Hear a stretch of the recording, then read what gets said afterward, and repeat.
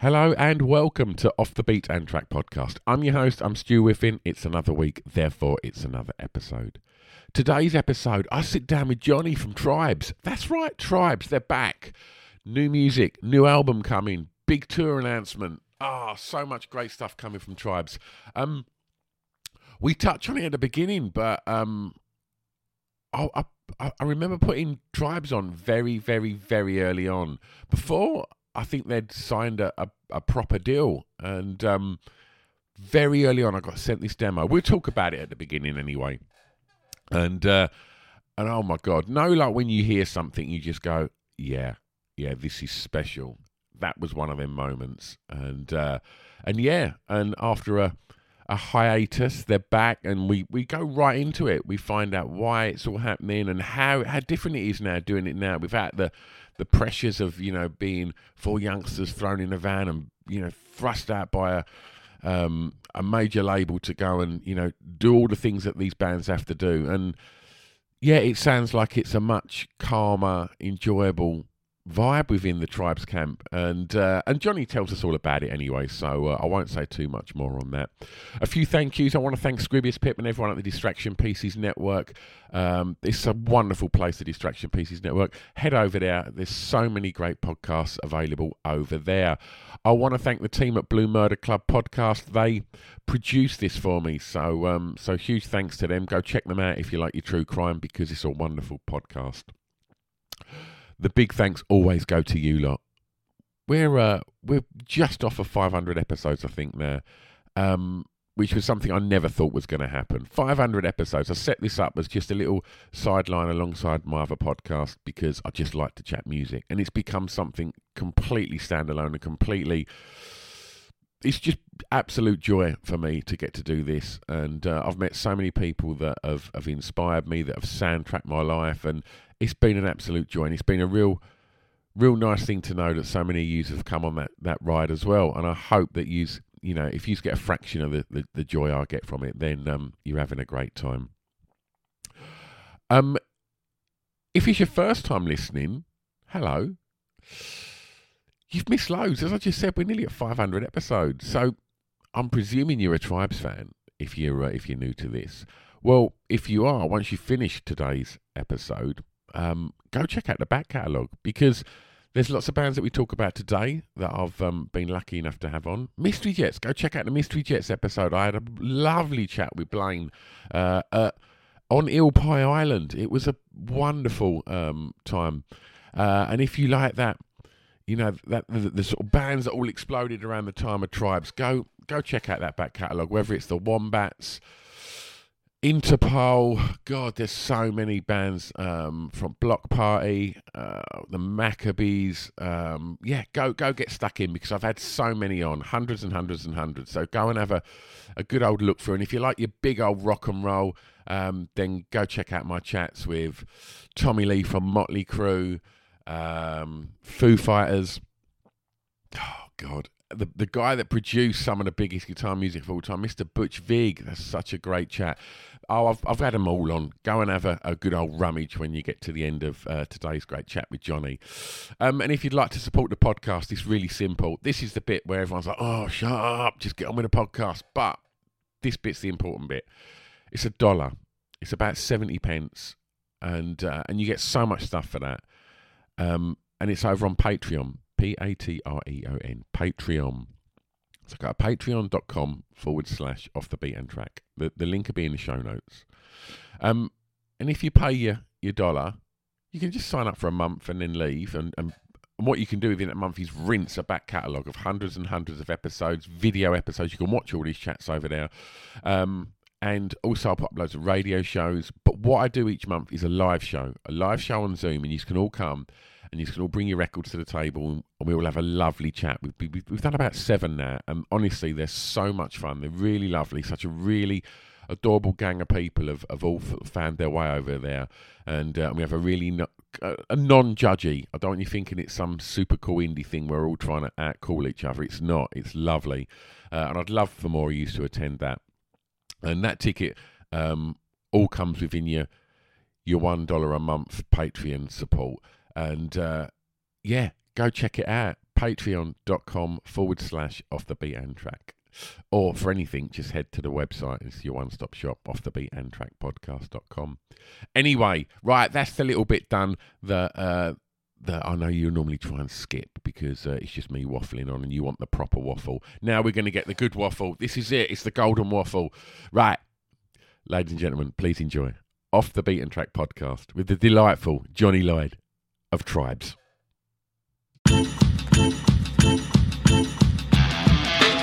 It's Off the Beat and Track podcast on the Distraction Pieces Network with me, Stu Whiffin.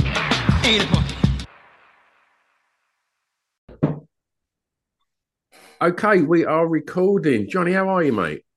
I'm good. We're just about to go on tour. So we start tomorrow in Leeds and then end in Wembley on Friday with DMAs, which is great. I mean, we did a little splattering of like shows last year. But it feels, it's just very exciting to be back in the groove. You know, it's just it's a wonderful thing. I'm extremely, not to get too American on it, but very, very grateful to be in this sort of situation again and be playing with those guys, and also finished an album that we're so proud of. I honestly didn't think it would come around like that again. So it's just great. And even on the business side, you know, having our managers back, and great deal with Downtown and Mike Smith, who I massively have always been a fan of. Being involved is just wonderful. It's just its life has changed dramatically in that interim. You know, we're all dads, we've all got little kids, and it's just taken the edge off the ego and maybe the reasons we were doing it in the first place. But also just not having it as our main income source is quite interesting. You know, that because it was that when we were on Island Records and doing it the first time around. And it's always going to be stressful as a business, you know, being in a band. But it's like it's amazing thinking we don't have to do this or that necessarily. We don't have to go and play there or do things we might not want to do for brands or all those kind of stuff that we used to have to do for money, because we make it elsewhere. So it's like it's become a different beast, really. Just did it feel like that because from my side of things, like, I first stumbled across Tribes and yourself. I was running I don't know if you remember this, I was running a club night in Hoxton with the actor Matthew Holm. Oh yeah, I remember that. And we got sent a demo of Himalaya by an agent, and it was like, fuck, this is incredible. And she was like, this is this new band, you should put them on. And then it felt like literally a few months after that, you were like everywhere. It just exploded, like, you know, cover of all the music mags and that.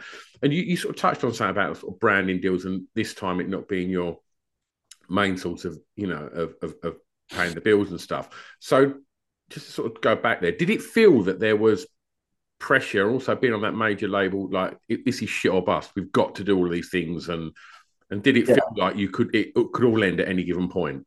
Yeah, absolutely, and it did. I think like there's a stigma with musicians about getting dropped. It doesn't exist with the fans.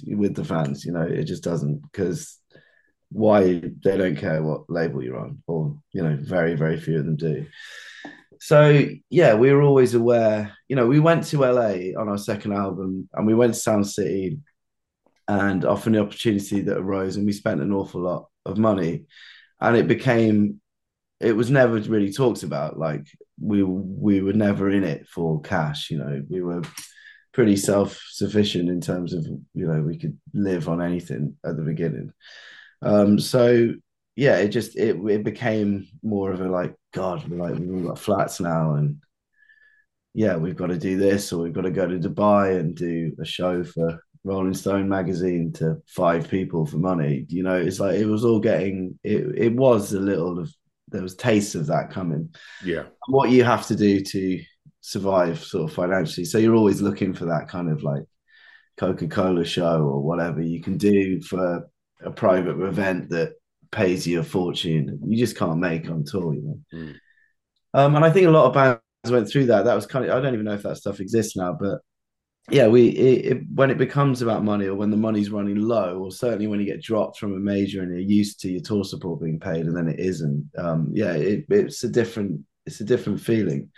Um, so yeah, I mean, it's just not that this time round, and it wasn't that to begin with. It was just sort of the tail end of the band became a Yeah, bit more. Um, I'm not sure if it was more. It was more of an awareness from the band about like how we survive. You know, yeah, remember this sort of chat about, oh God, the wages are running out and all this kind of thing. But really, my point is just that it's arrived at a different place now, and we're like hell bent on making it sustainable and providing it the best living we can for us. yeah, But also just at the beginning, like now, setting it up in the right way, you know, like the merch being of quality, and like putting the releases at the right time of the year so we can like play the right festivals and stuff like that. But it feels very exciting again, and it feels very possible, which I'm surprised by. I'm not sure if there's less bands around now, or the culture's changed, so you're allowed to be a bit older when you sort of like come back. But I think because we established ourselves the first time round, and we have this kind of like quite fanatic core. You know, I remember when we came back and did our first show back at the Forum at Kentish Town. It's probably the best gig we've done. You know, it's like 2.3 thousand, and it was like a football match. It was like 10 years after we released that album. It was like, I cannot believe, I would have been happy, honestly, playing in the pub down the road. You yeah, know, I couldn't believe that it still had that kind of energy to it. And we got off and we were like, we've got to do this. Like, there's just no way. And we've kind of seen that in smaller versions all around the country, like yeah, Manchester, Glasgow, Sheffield. Like, so we got to see it through. And when we got back in the studio, it was there, but tenfold, like with the creativity. It was just everybody's playing better because we've yeah, all been playing nonstop for years. And so it was just like the songs are feeling like powerhouse. You know, it's like I'm so excited for it to come out. And you never get that initial splash again. You know, I'm not yeah, somebody looking for that. Oh, it must be like that when We Were Children came out and stuff. It's everything. Every chapter in your life is ever so slightly different, and I don't think trying to recreate things is ever gonna doesn't work in any area of life really. So I'm kind of looking for something new, and we all are. yeah, You know, whether it's just kind of just playing really good shows, or writing, or traveling the world in that way that you can't really do unless you're in the band, which is just, you have a purpose when you get to these places. It's not a holiday, you know, and I kind of miss that. So that I have these little goals that, you know, I want to go to Italy, and I'd love to go to Japan again, and but nothing grandiose, you know. It's just yeah, kind of very, very grateful to be in the group and hammer out some like really like our own style of rock and roll that we yeah, feel we are unique at, you know, whether it's like just got that slight wobble in it, or it's like, you know, it's real. We don't use backing tracks. It's organic band, and sometimes we're shit and sometimes we're really good. So I like yeah, kind of like that kind of roll of the dice with the shows, you know. yeah. Let's start your playlist. Johnny, I'm going to ask you for your first track to tell me the song that you regard as having the greatest ever intro, please. So it's Sweet Jane off the Velvet Underground album Loaded, which I kind of like read up on last night before this, and it was a kind of last ditch attempt by Lou to have this kind of success that had been ever so evasive for them. It was just so strange. You look on when you look back at the Velvet Underground, they're so influential. You know, the band that started 10,000 bands, as I've heard before, but it's like that song was always on in the kitchen, and like it really has gone into my psychic sort of brain so deeply that it's hard to even put it into words. Like everything I've ever written is pretty much sort of, I hold that as the great recording, like Yeah, the sort of relationship between the acoustic and the drums in that is really interesting to me. And I love the way it sounds. I love the off the cuff nature of the vocal against quite a strict sort of regimented backing. I think even down to like We Were Children, I remember hearing like Mike Crossley like record that and the relationship between the acoustic and the electric on the intro of that guitar really pings my ear, because I was like, that sounds like Sweet Jane. We should leave it like that. So that song is always with me, and it's given me this kind of like palette, whether I want it or not, that I pretty much base everything else on. And it's funny because I've been playing it to my daughter recently, who's 4, and it really set her ear off as well. She's like, I really like this song, Dad. It's like, this is the great song. Yeah. Not sure I can tell her what it's about yet, but when she's old. In regards to intros and such, I want to ask you. Obviously, when Tribes first appeared and you were signed to a major, there would have been pressure for singles and all of the stuff that comes with being in a major label band, and the way that probably in the time since you've been on hiatus, or however you want to sort of call the break. The way that people listen to music's changed dramatically. There's people utilizing things like TikTok to get music out there, and obviously streaming, like Spotify is now a much bigger powerhouse than it was back then. Yeah. And that then, I'm sure that then creates things like the pressure to get on the right playlist to kind of get exposure to the right audiences. Any of these changes in the form, the way in which people get their music, has any of that filtered through and affected your creative process now? It hasn't, but very aware of not letting it. Do you know what I mean? So Yeah. we have spoken about like how I know relatively successful musicians who have taken it in and are looking at their intros and thinking about their song titles more for the TikTok thing. I'm naturally right. Did you say titles as well, Johnny? Yeah, titles. Is that a big thing as well then? Titles is a big thing. So in terms of search engine and like wow, moods and zeitgeist sayings and stuff like that that'll capture the attention of the masses. No, I don't think we do that. We just aim everything at live, like we always have. Like, how does this impact the room when it first kicks in? Is everyone gonna go, that's my favorite song, that's the one I like, bang, 15 seconds, they've got it. And it's all about sort of elasticity, I'd say. Tribes, it's like we build something up and we drop down and we build it. Like our biggest song is the chorus is dropped out, it's like, and the same in Sapphire and We Were Children, we just go right down to the bass for it. So it's all about this like build and tension release. So the intro is a big part of that. But I don't no, I won't allow it in. I know that Dan won't either. It's like, it's kind of, we have these conversations about it, like we cannot go down that rabbit hole because you can't trust it. In a year it'll change, and 15 seconds is an abomination really for like consuming music.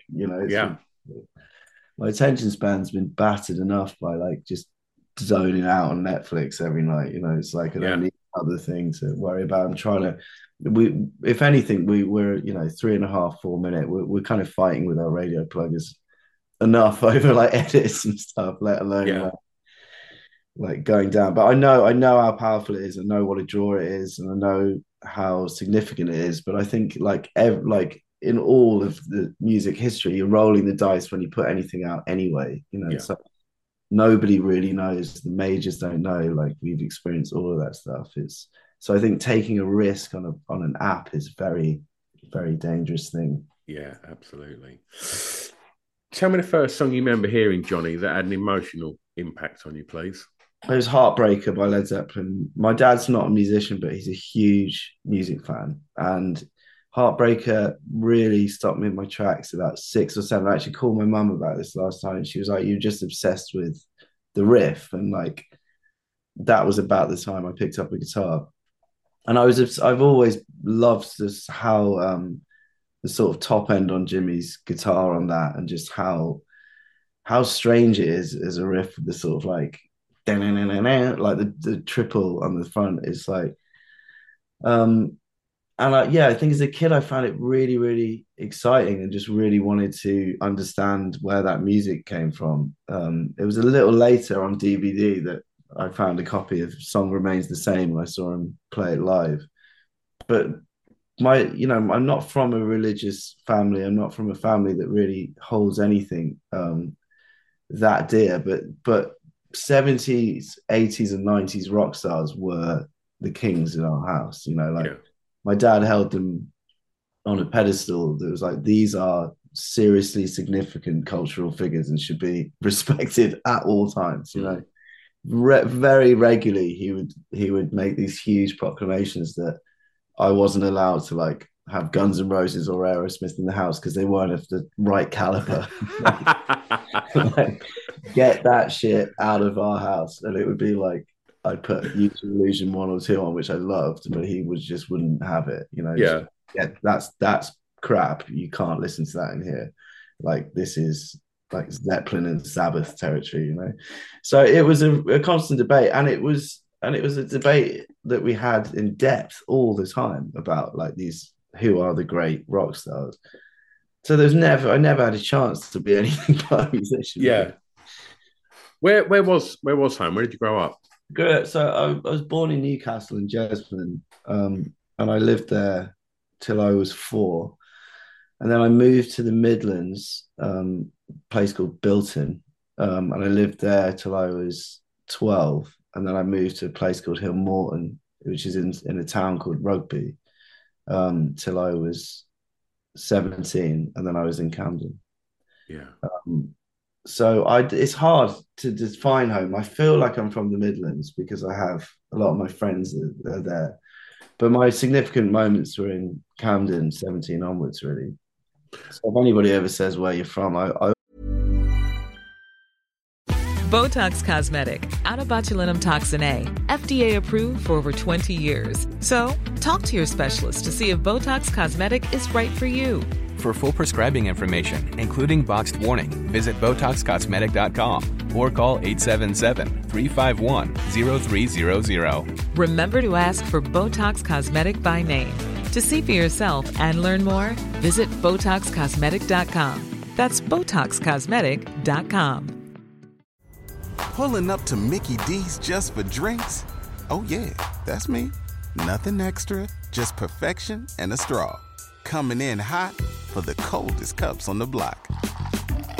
Because there are drinks. Then there are drinks from McDonald's. Mix things up with any size lemonade or sweet tea for $1.49. Perfect with our classic fries. Price and participation may vary. Cannot be combined with any other offer. Ba-da-ba-ba-ba. I always say Camden because I feel like that's where I sort of came of age, and that's where it's what that place kind of, this why I'm still here, but it represents me more than the Midlands. But there was an extremely like raw heavy metal scene in the Midlands. Like everybody loved like heavy shit. There was I was complete, and I still think how strange this was. Like I was completely untouched by modern pop. Like I never listened to the radio. I never read the magazines or the paper.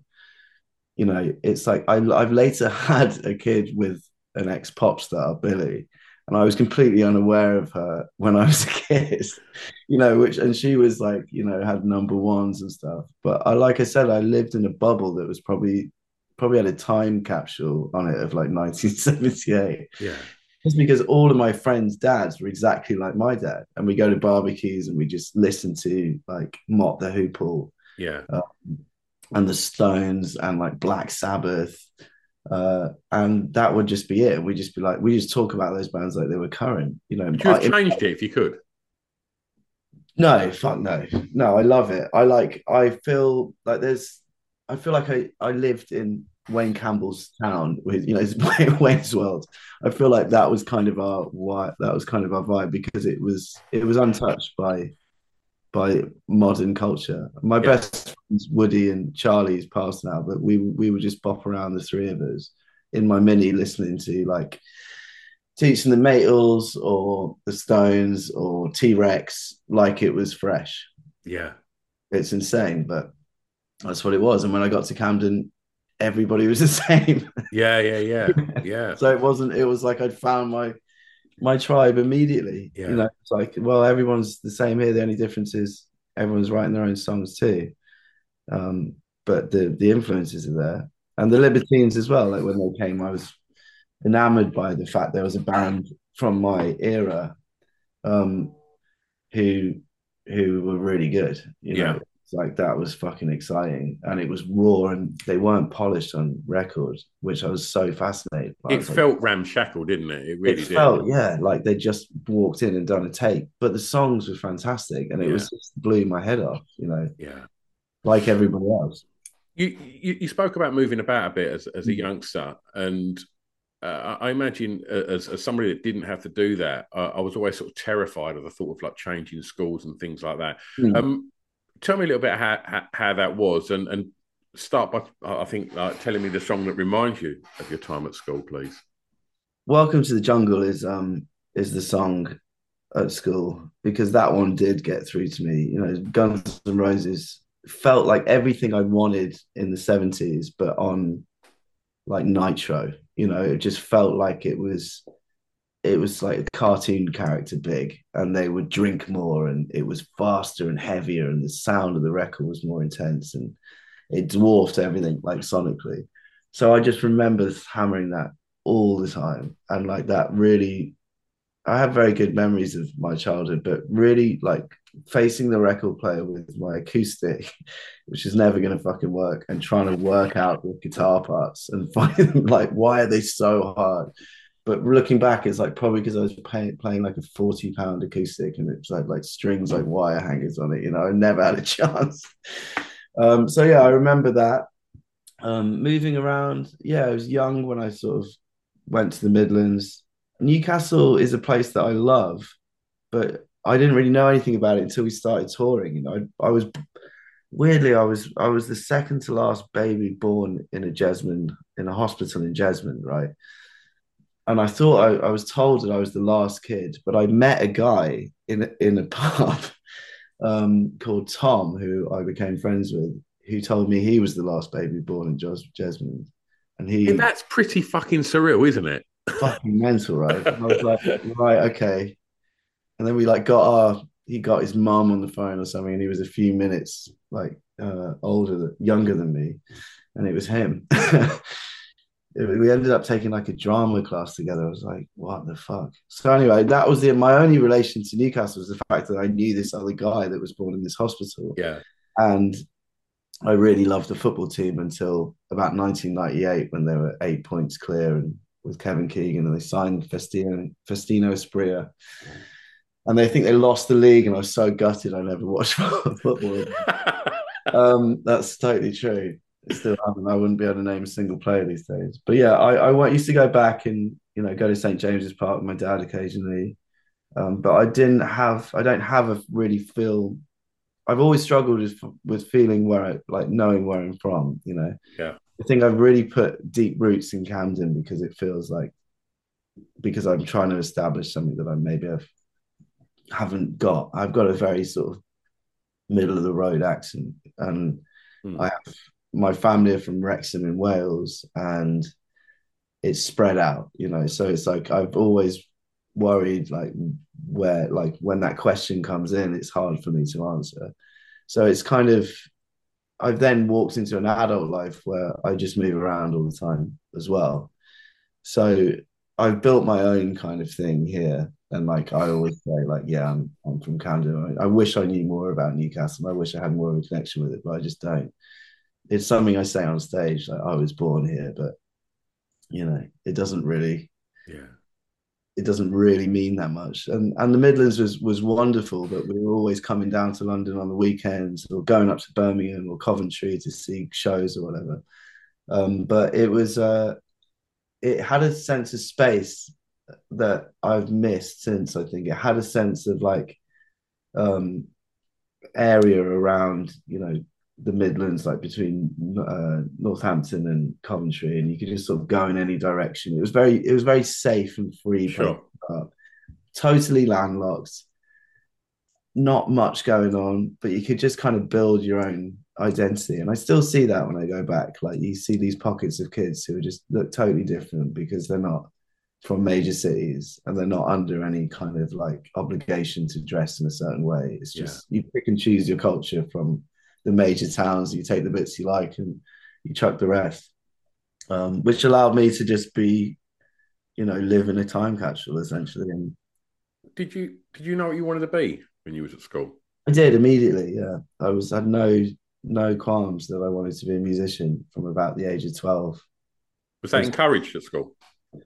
Not really. I mean, there was lots of other musicians, but not really. No, it wasn't. I think my mum and dad were totally open to me doing it and being open to that journey. They had no idea what it would hold, I don't think. So I got a good grade in English and I went to Goldsmiths.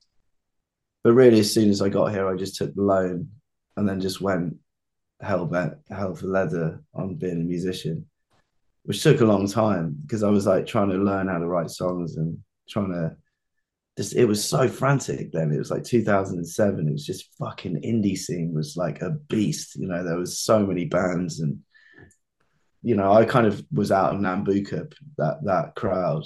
It was like 4 bands playing a night and it was competitive and there was A&R man everywhere. And then just as a punter, there was just so many club nights. Everybody was in the skinny jeans. It was parties just constantly. Everyone was a fucking DJ or they had a band that even if they hadn't played, they were just in a band. It's like, it was just this overwhelming feeling. And it was really, really great for about 2 or 3 years. And I played with loads of people and I didn't really find my singing voice for a while. And then it got to about 2009 and I was like, we'd broken up this group that I was in. One of the guys had gone off to everything. And me, Jimmy and Dan were sat in a pub and I was like, I'm just kind of sick of this like angular guitar approach. Like I fucking love Guns N' Roses and Aerosmith and Pavement. And I'd love the looseness of the Libertines, but I want it to be heavier. It's like, and we just kind of arrived at this all together and we were like, let's just do the band that we wanted to be in when we were kids. Like, let's just make the music that's really fucking simple. It's heavy and loud.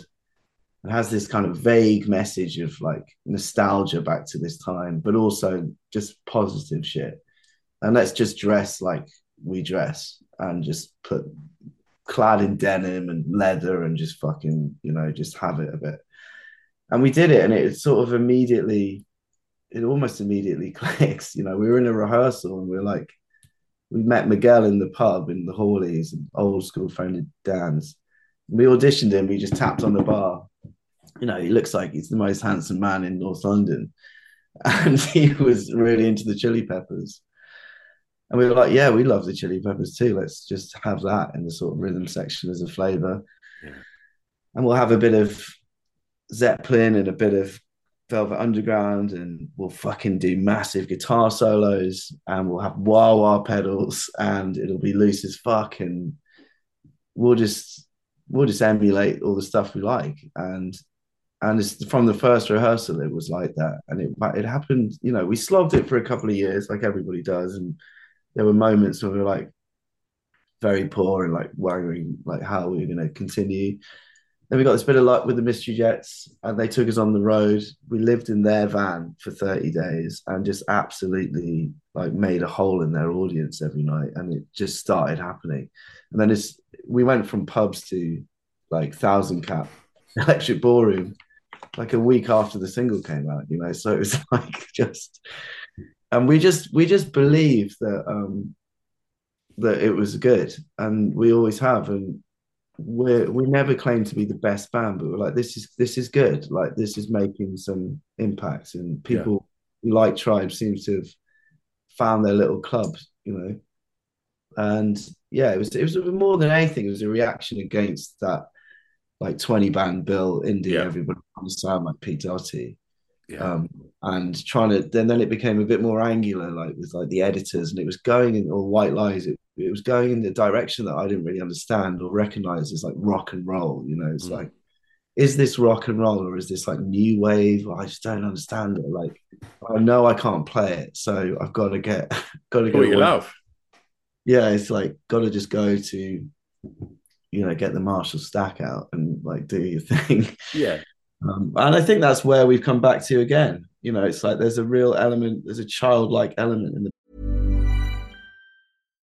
Botox Cosmetic, out of botulinum toxin A, FDA approved for over 20 years. So, talk to your specialist to see if Botox Cosmetic is right for you.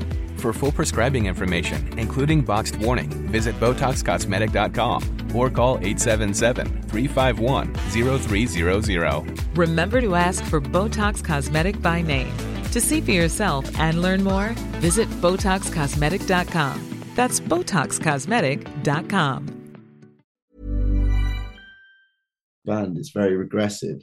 You know, we talk about the shit we liked when we were kids, and we like Van Halen and you know, those kind of bands, and we reference them in the studio. You know, and it's not based on other people's sounds or anything more relevant, which I love. I think that's really freeing artistically. Sometimes with the ballads, and there's a lot of them in our band, you can lean into the Smiths, or you can lean into, like, maybe it'll have an element of an Arctic Monkeys flavor in there, you know. But it's that's a side, I think, to the sort of heavier stuff we do. And there's a lot of shades to us now, which is really exciting. The set lists are getting cool, which is great. Johnny, tell me the first record you remember buying. Okay, so it was Turtles theme tune. I absolutely fucking loved Turtles, and my mum made me a Turtles costume for Christmas once. She's really good at sewing. I thought before you finished that sentence, my mum made me a turtle costume for Christmas. I thought, fucking hell, still. Like, when I was 8. Right. Glad you clarified that. Yeah. And it had the backpack on it and everything. And it was around that time that I went to a record store and bought the theme tune on 7-inch. And it's somewhere in my house. But yeah, I was like born in 1985, so it was like that was the time. I was the perfect age for, you know, the Turtles.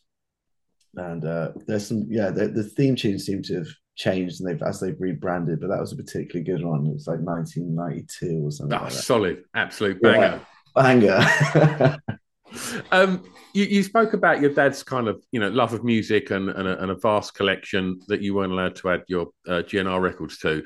Tell me a little bit about your relationship with the record shop, if there is one. And you know, I know a lot of bands when they're on tour, they'll go and find the local sort of indie store and go and have a little sort of look through the record collection. And a lot of bands sort of play record store day shows and things like that. What's your relationship with the record shop? When I grew up, there was a really good one in a place called Clock Towers in Rugby, and it was always, you know, this is before, so maybe 1994 or 93, 94. And I was obsessed with blues as well. Like, I loved Lightning Hopkins and just studied the blues on guitar and still do.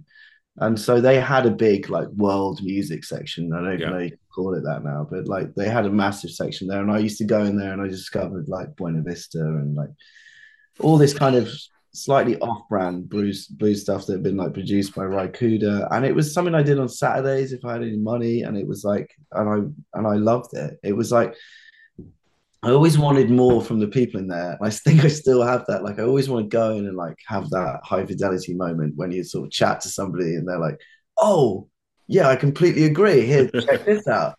And it's never happened to me. And it still pisses me off to this day. I'm still like overly forward with people in record shops trying to recreate some scene in some fucking movie I probably haven't even seen.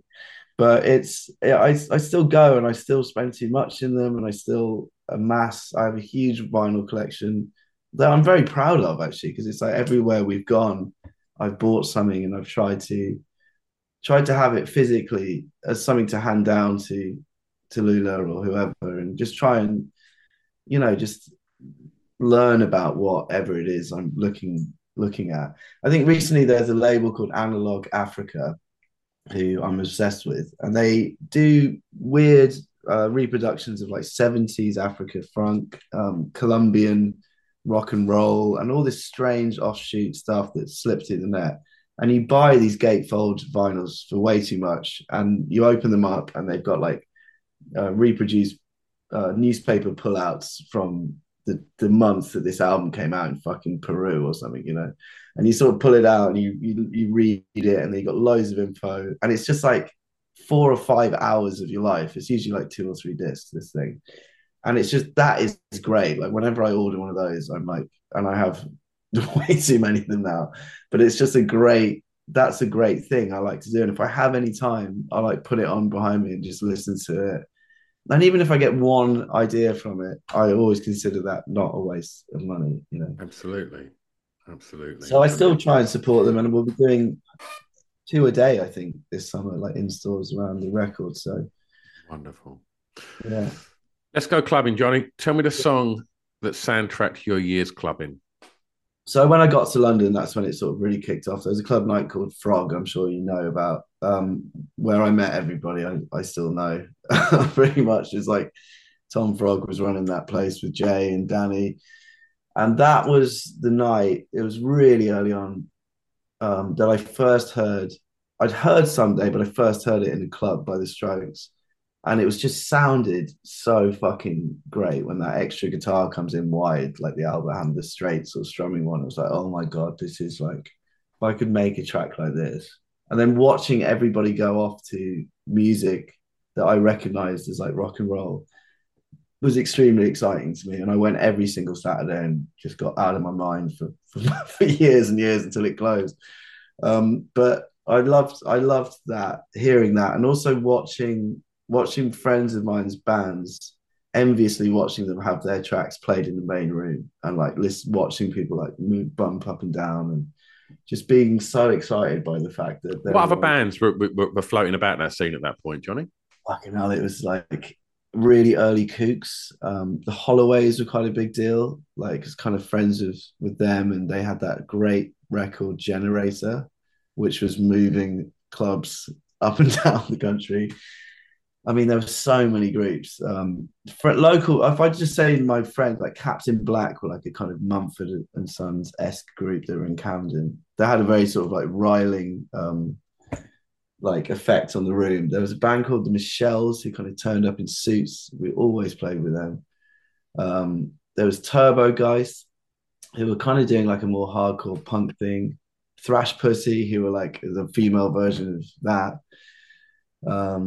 And then every band that sort of made it through the net. So, you know, watching Razorlight kick off, and like all these other groups that were, and the Wombats, and not so much the Arctic Monkeys because it was such a fast ascent.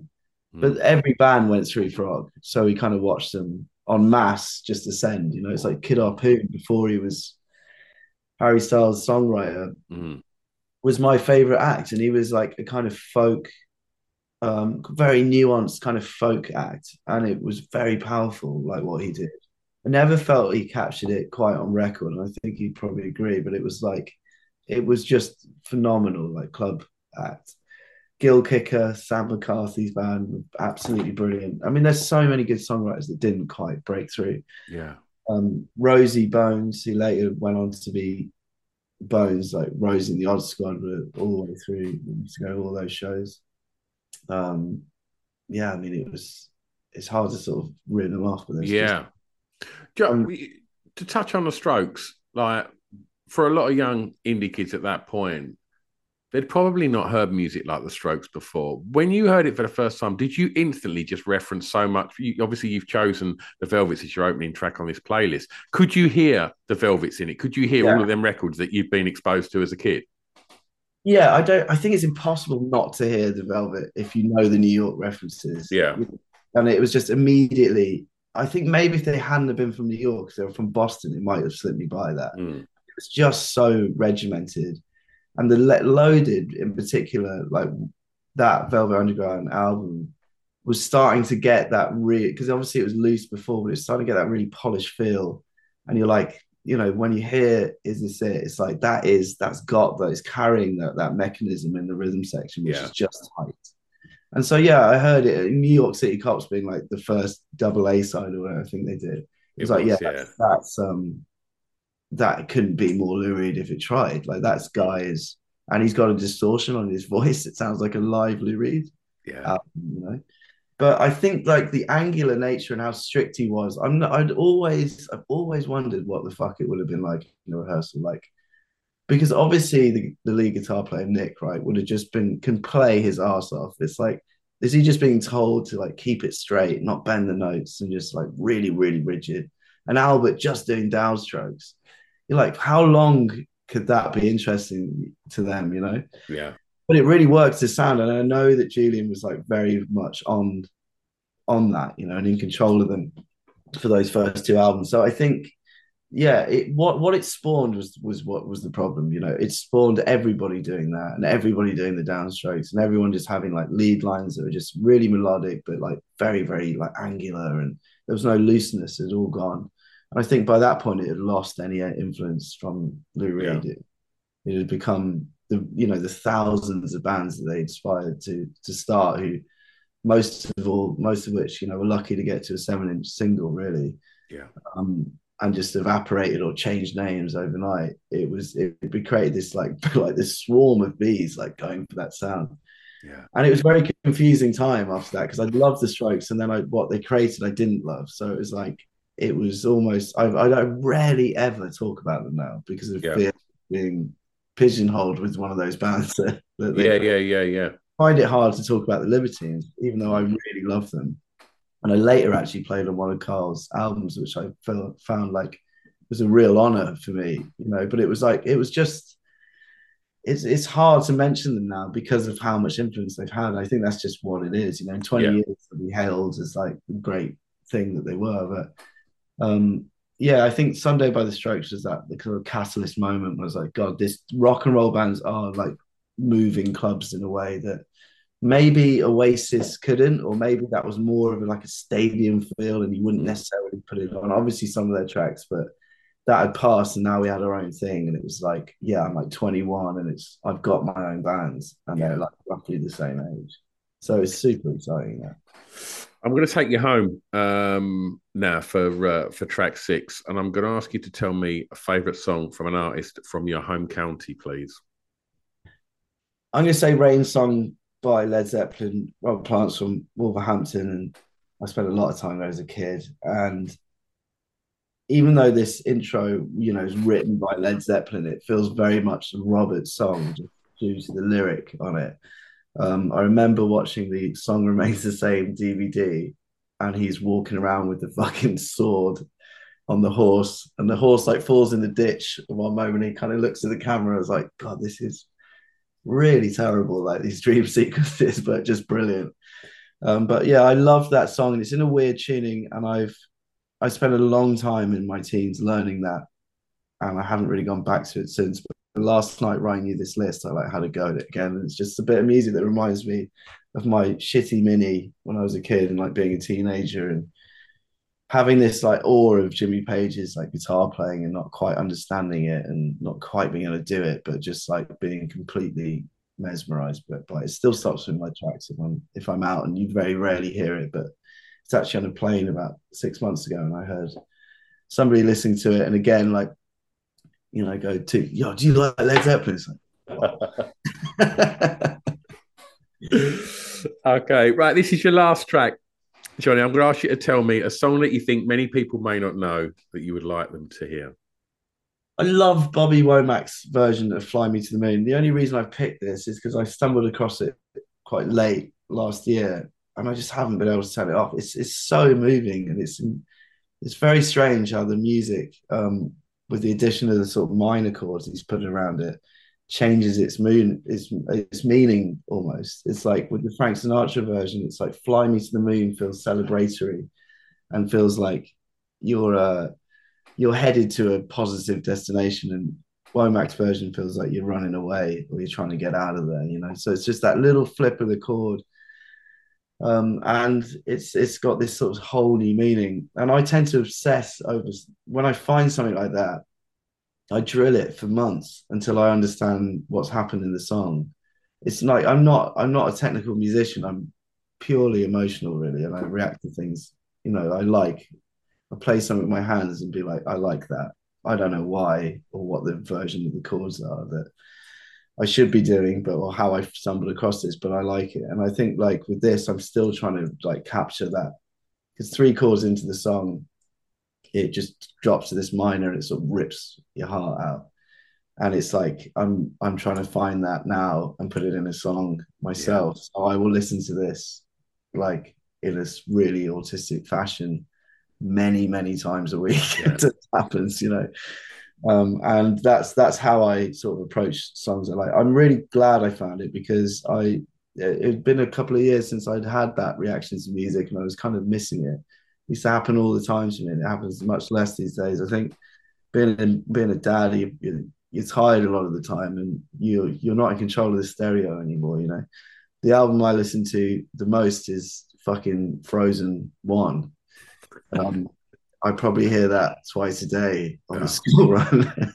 It's all good. Bear with, mate. Bear with it, because I had years and years and years of that, and I've had two moments. Like my children are 20 and 18 now. My 20-year-old come up to me once and went, "Have you ever heard Somewhere in My Heart by Aztec Camera?" And I thought, yes, I have. And it's a fantastic record. And I was made up by that. And then about a month and a half ago, my youngest walked into the kitchen wearing a Meat is Murder t-shirt. And I thought, my fucking work is done. I've cracked it. She's got a Smiths t-shirt on. Fantastic. Yeah, I'm looking forward to those moments. I think they'll come. It's just the repetition of Dad put my song on and like the same records, the repetition. But I'm doing the same thing, but I'm just doing it on headphones. Yeah. It's Bill the other day. It's like I am listening to my songs as much, or the songs I like, as much as she is listening to Frozen. I'm just doing it privately. So who's the madder person? It's like wonderful, Johnny. What we do is we put together a little playlist on Spotify for all of your song picks, and obviously we'll put some of your music on there, and obviously the new Tribe stuff. Looking forward for the rest of 2023. What's going to be happening? It's busy. So we've got the album's out August 18th. So we'll be touring all around the country in support of that. There's some pretty big announcements next week for some headline shows, bigger than we've done before, which is really exciting. There's some good news coming from Italy, so we'll be going over there. And we'll be hitting some support tours and just probably been on the road maybe 18 months in support of this one. So it's going to be, couldn't be happier, really. I can't wait to do it. Oh, wonderful. And if people want to keep up to speed, very healthy for it. Love it. Yeah. If people want to keep up to speed with what's happening, Instagram. Where's the best place? Instagram, yeah? The Tribe's Facebook page or the Instagram is where to get all the news, yeah. Wonderful. Johnny, what we do is we'll take you in, if it's all right with you. We'll take Tribes in it, and for people that aren't already following it, then it's one click away. Mate, it's been really, really lovely getting to catch up with you and it's been great, records. I really appreciate your time today, mate, and best of luck with the record and the tour. And I will endeavour to get to one of the live shows on that tour. Thank you, Stu. I'm going to press stop, Johnny. Don't go anywhere.